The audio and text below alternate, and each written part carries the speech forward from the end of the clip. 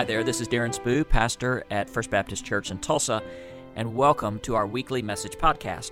We would invite you to join us in person Sunday morning at 8:30 and 11 o'clock in downtown Tulsa, or check out our webpage at tulsafbc.org. God bless you, and have a great week.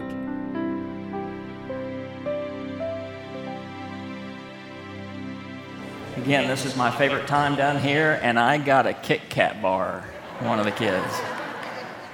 It feels a little melty, though, but they refreeze. I'll do that. So love Jesus and bring your pastor chocolate. That's all you need to do. So St. Augustine said that he who sings prays twice. The idea that when we sing, we use our voices, but we're also using something of our heart as well. And when we sing together a prayer, which is what we're going to do here in just a moment, we have the privilege of all praying the same thing together at the same time. So I'm going to ask you, as we sing this, please don't zone out right now. I want you to pay attention to what you're singing and to be fully present in the moment, because what we are singing is a prayer as we come to the table and as we prepare to open God's Word together.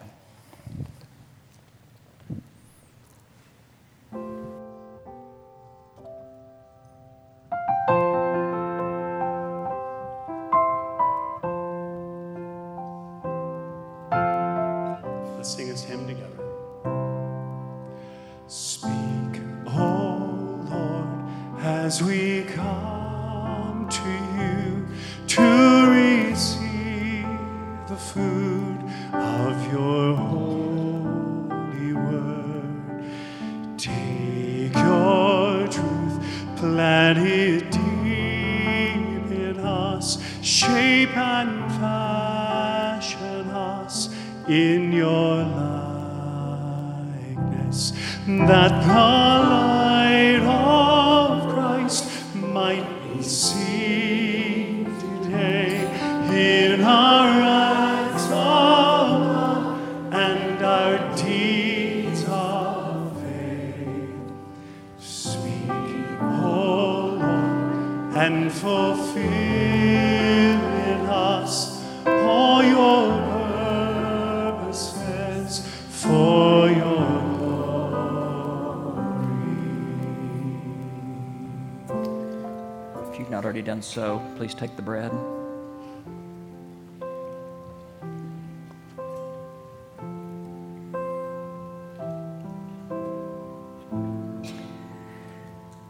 It was on the night that he was betrayed. Jesus took the bread and he broke it. And he gave it to his disciples and he said, "This is my body which is broken for you.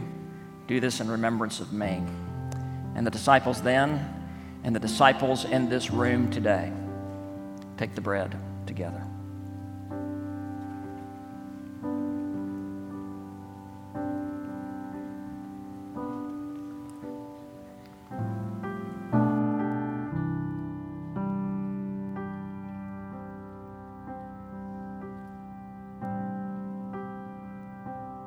Let's sing the second verse together. Teach us, Lord, full obedience, holy reverence, true humility. Test our thoughts and our attitudes in the radiance of your purity. Cause our faith to rise, cause our eyes to see your majestic love and authority. Words of power that can never fail, let their truth prevail over unbelief. Prepare the cup.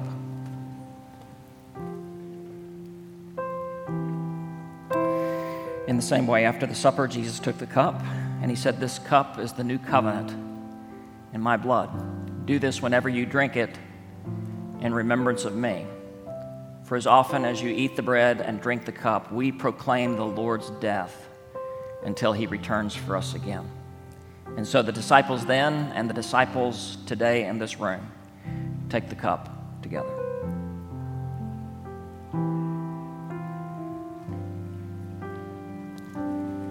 Would you stand with me as we sing this third verse?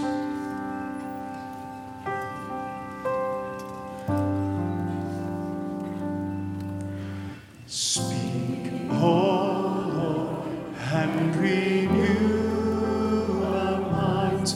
Help us grasp the height of your plans for us. Truths unchanged from the dawn of time that will echo down through eternity. And by grace we'll stand on your promises, and by faith we'll walk as you walk with us. Speak, O Lord, till your church is built and the earth is filled with your glory. Sing that first verse, just your voices. Speak, O Lord, as we come to you to receive the fruit of your holy word. Take your truth, let it deepen us, shape and fashion us in your likeness. That's our prayer, Lord, that you would speak, for your servants are listening. And whatever transpires in the next few minutes, I pray that you would not give us information, but you would grant us the gift of transformation to continue to become, until we completely become, like our Lord Jesus Christ. It's in his name that we offer our prayer and our attention. Amen. Thanks so much. You may be seated.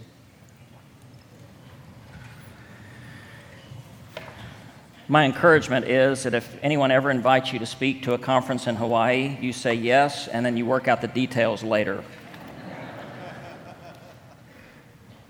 And what I often do when I travel, in fact, I do this whenever I travel, I use it as an opportunity to take a break from the week in and week out grind of having to prepare something. So I usually write a couple of messages in advance so I have them ready to go when I return.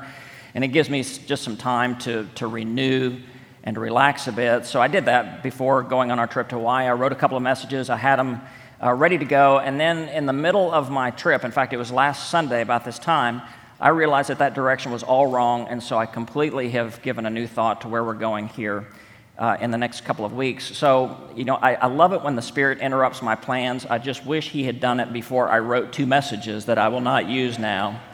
Or maybe the Holy Spirit was speaking and I wasn't listening, right? So that's what I'm going to ask you to do this morning for a few moments. Would you just listen? Scripture says that faith comes by hearing. And I'm going to ask you to listen, not turn there in your Bibles, but just listen to Mark chapter 8. So Mark is what's called a synoptic gospel. It's a word that means same eye. And so Matthew, Mark, and Luke, they all kind of look at Jesus through the same eye, the same broad sweep of his 3-year ministry, from his baptism to his first miracles to going to Jerusalem. John is the outlier because John just zooms in on the last week of Christ, and that's why his gospel is so very different. But in each one of the synoptic gospels, there comes this moment where everything changes. Instead of building crowds, instead of there being a lot of enthusiasm, Jesus turns toward Jerusalem and his death, and here's where it starts to get real. That happens in Matthew 16, happens in Luke 9, and it happens in Mark 8. So I'm starting a teaching series today, How to Be a Mediocre Christian, a little bit tongue-in-cheek. We'll come to that later if you'll just hang on for a few moments. So this is Mark chapter 8, and again, just Listen to this morning. In those days, there was a great crowd that had gathered again, but they had nothing to eat. And so Jesus called his disciples to himself and said, I pity these people. I've been trying hard all week not to read that in the voice of Mr. T. I pity these people. Pity the fool. And if you don't know what that is, that means I'm old and you're young, all right? I pity these people, for they have been staying with me 3 days now, and they have nothing to eat. And if I send them home hungry, they'll fall out on the way, for they've come from some distance. So the disciples replied, where can we get bread enough in this solitary place to satisfy all these people's hunger? So the next time you go to the grocery store, I want you to remember this. The barcode readers, when you go check out, it's not reading the black lines of the barcode. The barcode reader actually reads the white spaces between the black lines. Literally, a barcode reader is reading between the lines. So when we read Scripture, it's very important that we see what's on the page. And I'm not saying that we need to read between the lines, but we need to read at what is embedded in the text that we might not understand 2,000 years from these events. Because in the ancient mind, the Jewish mind, a mind saturated in the Older Testament, you hear a group of people out in the wilderness, far away, no food. They have a teacher who is giving them instruction from God. What triggers in the Jewish mind immediately is the Egyptian Exodus. This is an Exodus picture. As Moses brought the slaves out of Egypt into the wilderness and provided them manna and quail, so Jesus, the new Moses, a different kind of deliverance is about to take place, and he is going to take fish and bread and feed everyone. This is an Exodus image that is going on here. So, how many loaves do you have? Jesus asked. 7. So he ordered the people to take their places on the ground, and he took the 7 loaves and gave thanks and broke them into pieces, and his disciples passed it out. And they passed it out to all the people. They had a few small fish, and Jesus blessed those too, and his disciples passed it around, and they ate and were satisfied. So I had a girlfriend in high school.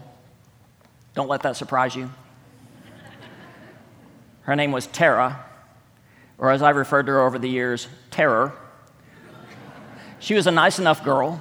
She really liked me. I mean, who could blame her? But I tried really hard to like her, and I just didn't. But I thought, well, it's better not having a girlfriend. And so I kind of forced myself to like her. Maybe you've been in a relationship like that before. And one night we were talking on the phone. That was an antique device that couples used to use to talk to one another before this, you know. So we were talking on the phone, and I said, Tara, I'm just feeling, my stomach is really feeling sour. I'm not feeling well at all. She said, well, whatever you do, don't think about a cup of melted butter with a hair in it. I said, I got to go. I hung up, and what followed was a series of very unfortunate events, right? It did not end well. The next day, I dropped Tara like a hot rock. It's like, I tried to like you up to this point, but I can't do it anymore. I don't know why I've remembered that event all these years, but it's something that we've all experienced. There's a connection between your mind and your stomach. What you think literally can turn your stomach. And as there's a connection between your mind and your stomach, there's also a connection between your stomach and your soul. All these people ate, and they were satisfied. Listen, today, if you're hungry, only Jesus satisfies. If you're lost, only Jesus satisfies. If you're tired, only Jesus satisfies. If you mourn, only Jesus satisfies. If you're about to give up, only Jesus satisfies. Over and over, we're hit with that reality. So they all ate and were satisfied, and the pieces they picked up filled up 7 baskets. They started with 7 loaves, now they have 7 baskets.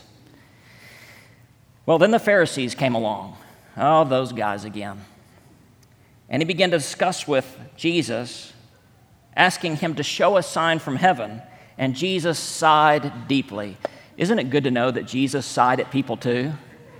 The next time somebody irritates you and you go, you're just doing WWJD. You're doing exactly what Jesus did. You know, here comes these guys again. Show us a sign. Jesus said, I tell you, no sign will be given them. And I'm adding a little bit of emphasis there. You see, the Pharisees wanted Jesus to prove himself. And let me be very clear, Jesus is not about to prove himself to you. And there might be some here today who go, I need Jesus to prove himself to me. Well, he's not going to do it. Jesus is not looking for your approval. Now, Jesus will, if we're willing, reveal himself. That's different. And instead of asking him to prove himself to us, he is waiting for us to be willing to accept him. No sign will be given them. Well, he left them and he got into a boat again and crossed to the other side. Now, the disciples had forgotten to take any bread. I'm not going to blame a disciple. I'm not going to mention any names, but it was probably Andrew. I'm just saying, it probably was. There's always that guy. They had 7 baskets left over, and they forgot to bring some along.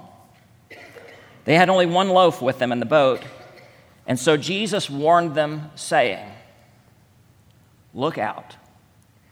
Be on your guard against the yeast of the Pharisees and the yeast of Herod.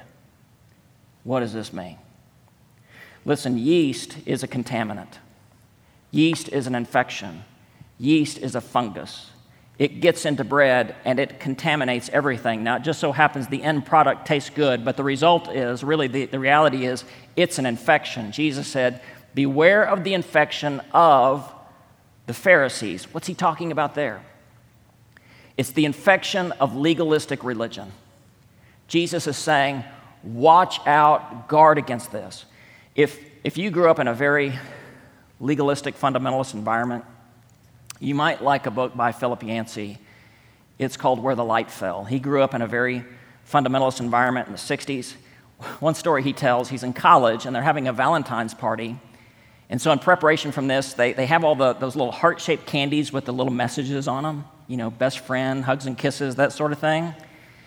People went through before the party and separated all the good hearts from the bad hearts. Anything that was even sexually suggestive or kissing, they would throw those away. They could only have the pure hearts at their Valentine party.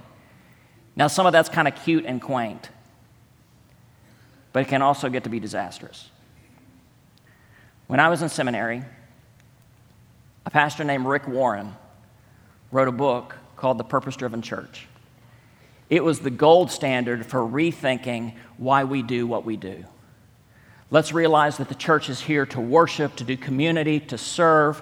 I would never have imagined in seminary some years ago that one day the Southern Baptist Convention would kick Rick Warren out of the Southern Baptist Convention and his church, Saddleback Church, for, of all things, ordaining a woman to leadership.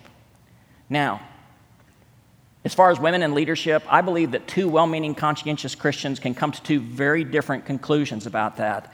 But I might be the only one that thinks this way, but probably not.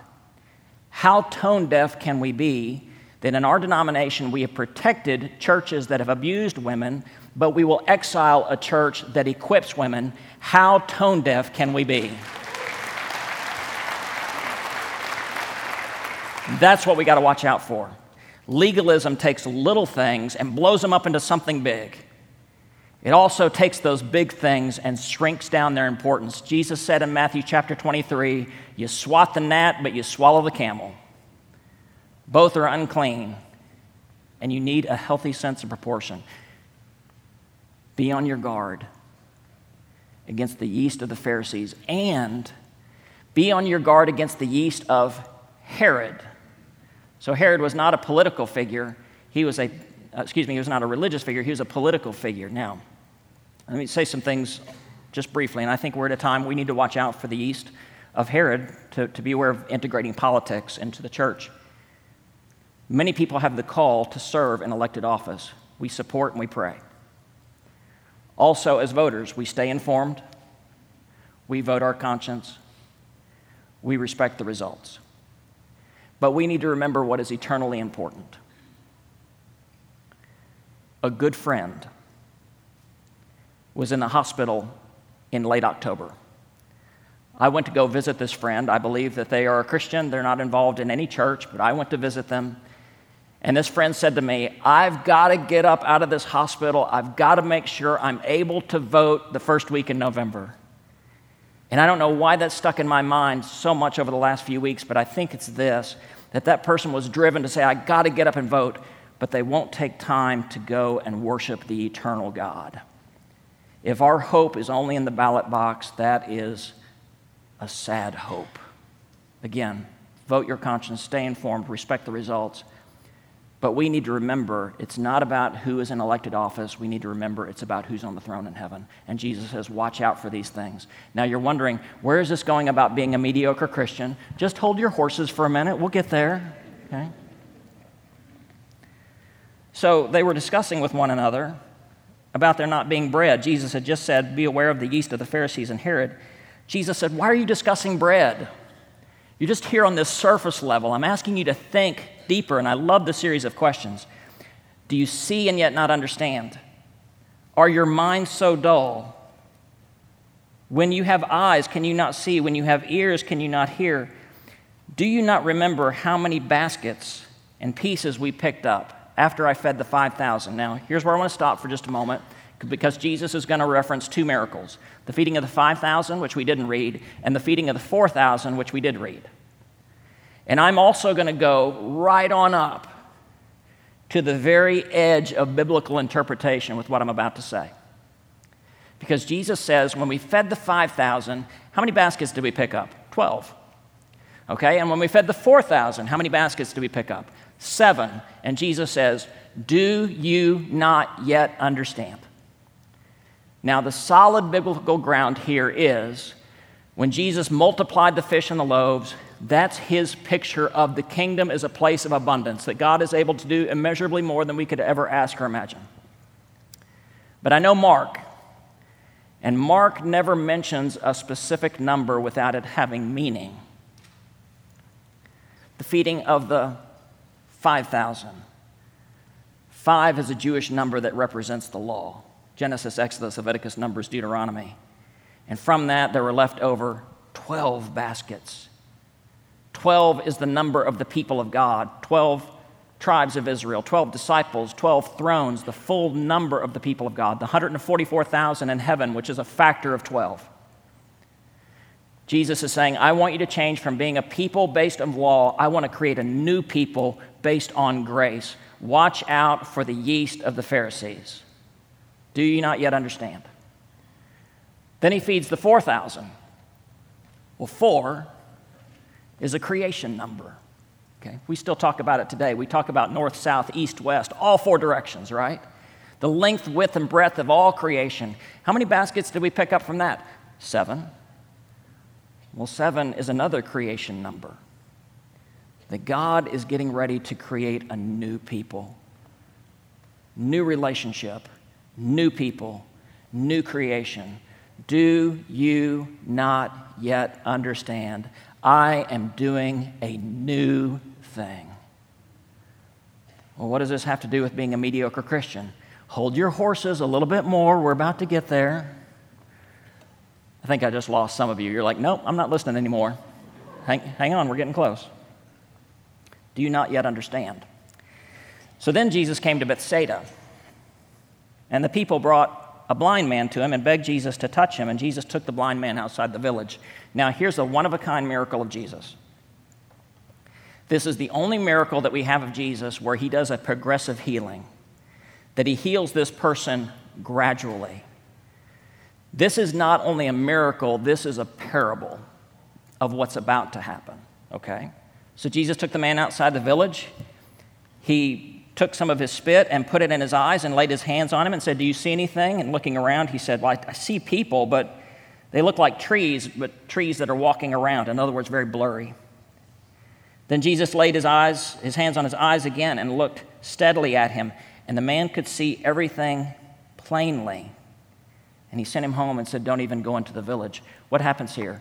The man is blind. Then what he could see was blurry, and then it became clear. Remember the question Jesus just asked. Do you not understand yet?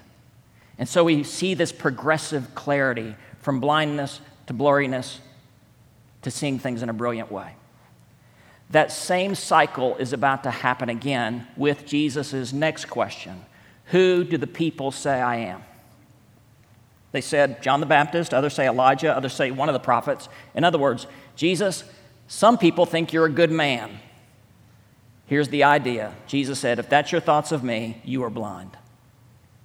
If you think Jesus is just a good man, you have not really seen who he is at all. Blind. So then Peter pipes in. Jesus said, but who do you say I am? Peter answered, you are the Christ. Now that's a right answer, but it's still a little blurry. Because that title, Christ, Messiah, Anointed One, was saddled with all kind of baggage. Some of it was political baggage. Jews believed that when the Messiah came along, he was going to be the political liberator. Rome was going to get kicked out. Some looked at a religious way, that he would reestablish the temple once and for all and reestablish the nation state of Israel. It was the right title, but it was loaded with a lot of baggage that didn't really matter. In other words, just by throwing out the word Christ, you might not really know what you're talking about. The vision is still blurry. Then Jesus gives the clear picture. Then he explained to them for the first time that the Son of Man must go through suffering, be rejected by the elders, the high priests, the scribes, and be killed, and 3 days later rise again. He told them this clearly, plainly.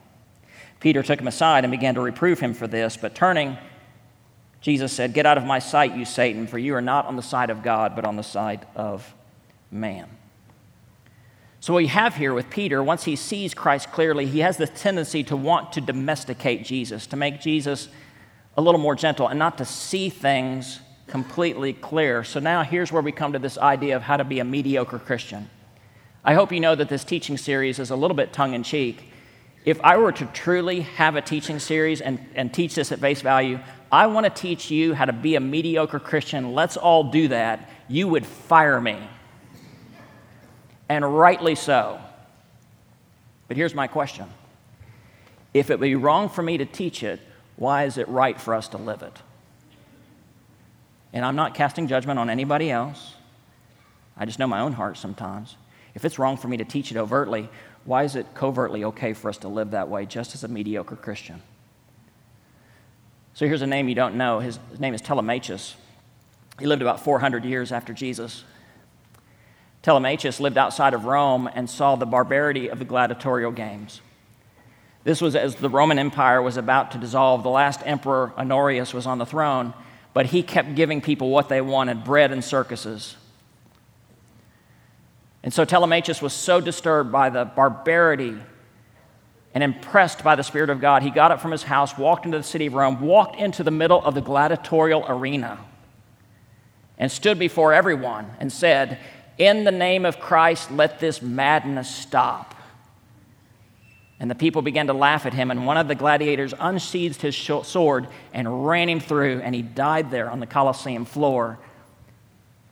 But then first one or two people, then groups, then masses left the Colosseum never to return because of one man's boldness for Christ.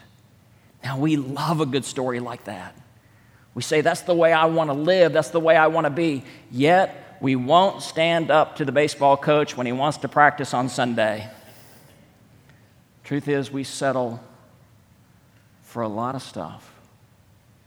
We tend to live mediocre lives. So here's where Jesus turns, and I'm going to use a very specific word here. He turns to his disciples. You know what we're called to? When we say yes to Jesus, we're not called to be Christians in the nominal sense. We are called to be disciples in the full sense. The word disciple is used 269 times in the New Testament. The word Christian is used 3 times. And there's nothing wrong with the word Christian. It's actually a very good word. But what many of us have done is we have adopted a nominal Christian lifestyle. Nominal meaning I'm a Christian in name only. When we are called to be disciples. And here's how Dallas Willard defines a disciple. A disciple is someone who follows Jesus everywhere, in front of everyone, all the time. Somebody who follows Jesus everywhere, before everyone all the time. Another way of saying that is being a disciple is learning how to follow Jesus in any situation. That's what we are called to be. Instead of being mediocre Christians, we are called to be fully devoted disciples, and that's where Jesus turns the table on what he's about to do, and he points it to us. And he said, if you want to go with me, if you really want to be my disciple, here it is, you must disregard yourself.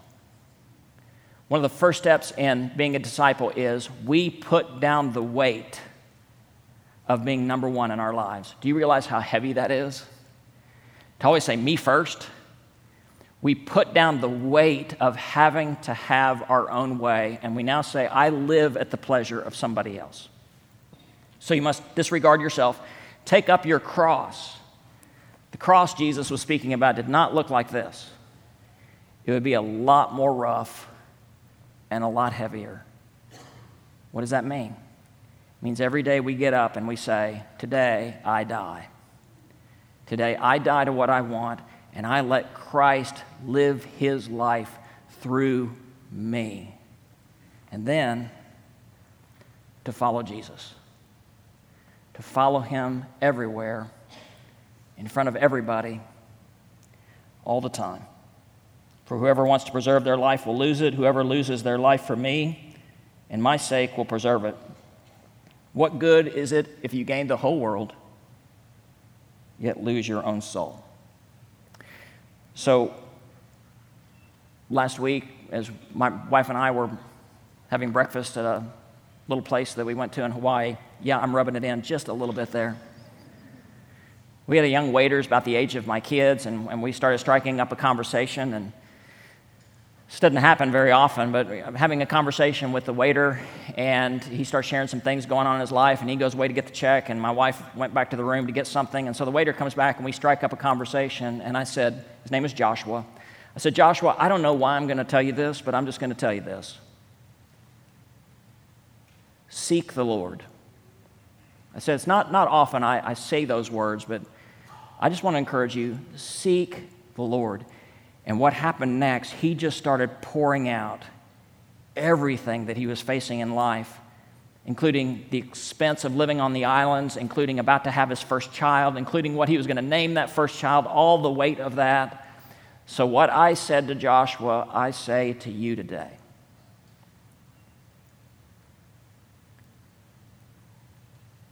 Seek the Lord. Maybe I'm too old now to mess around anymore. And maybe I'm too tired of maintaining the institution of the church. If I'm not mistaken, the church is a group of people who follow Jesus and the way of Jesus together. Let's do that. How do we do that? I don't have all the steps. But if you're to seek the Lord, I know it starts with this, repenting. Repenting of just being a nominal Christian, a Christian in name only, and not trying to follow Jesus everywhere in front of everyone all the time. That's a big order, but it starts there to say, I really am going to follow Jesus. And the second thing, once we repent, is every day, and I used this word in the first service, and I edited it on the spot before we were done. The second word I used is we need to resolve to follow Jesus, but I think that's the wrong word. Because if your resolve is like mine, it rises and falls, waxes and wanes all over the place. To surrender. To surrender and truly give my life to the control of Jesus. Here's how C.S. Lewis put it in one of his most memorable quotes. He said this, Christianity, if false, is of no importance. And if true, is of infinite importance. The only thing Christianity cannot be is moderately important. Yet that's maybe what we've made of it. Let's not anymore. Let's seek the Lord. Stand with me and let's pray together.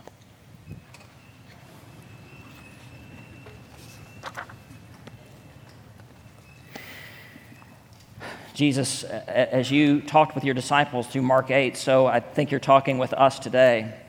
Discipleship is the opportunity to get real, to quit living on the surface of things, to quit living in mediocrity, and to give ourselves fully and wholly to you, whatever that means. So I pray for us as individuals and as a church that we would repent of nominal Christianity.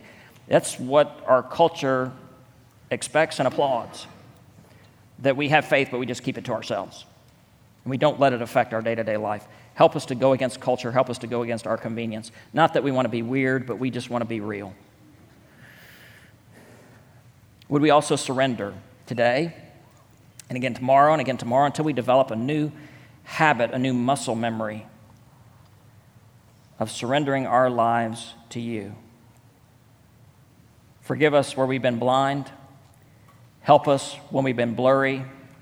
And help us to see with true clarity who you are as Lord of all and as Lord of our lives. It's in the name of Jesus we offer our prayer. Amen. So we're not going to open up the follow-up room now. I want us to stand before the Lord and worship him together. And we're going to do that through, as we used a song at the beginning, we're going to use a song at the end to pray to the Lord and to say the same thing together. It's an old hymn, and some of you will know this hymn, Take My Life and Let It Be. What I didn't know is there's a story behind it. It's written by Frances Ridley Havergal. And she wrote it about 100 years ago, a little bit more actually, probably 140 years ago. And she wrote a book about every line in this song. Take my hands, take my heart, take my feet, take my life, right? She just surrenders through this song every part of herself. And so she's written a book about this. I'm going to encourage you not to read it because it's not very good. It's written in a much older style. But I'm glad I read it because at the end, she did something that I didn't see coming.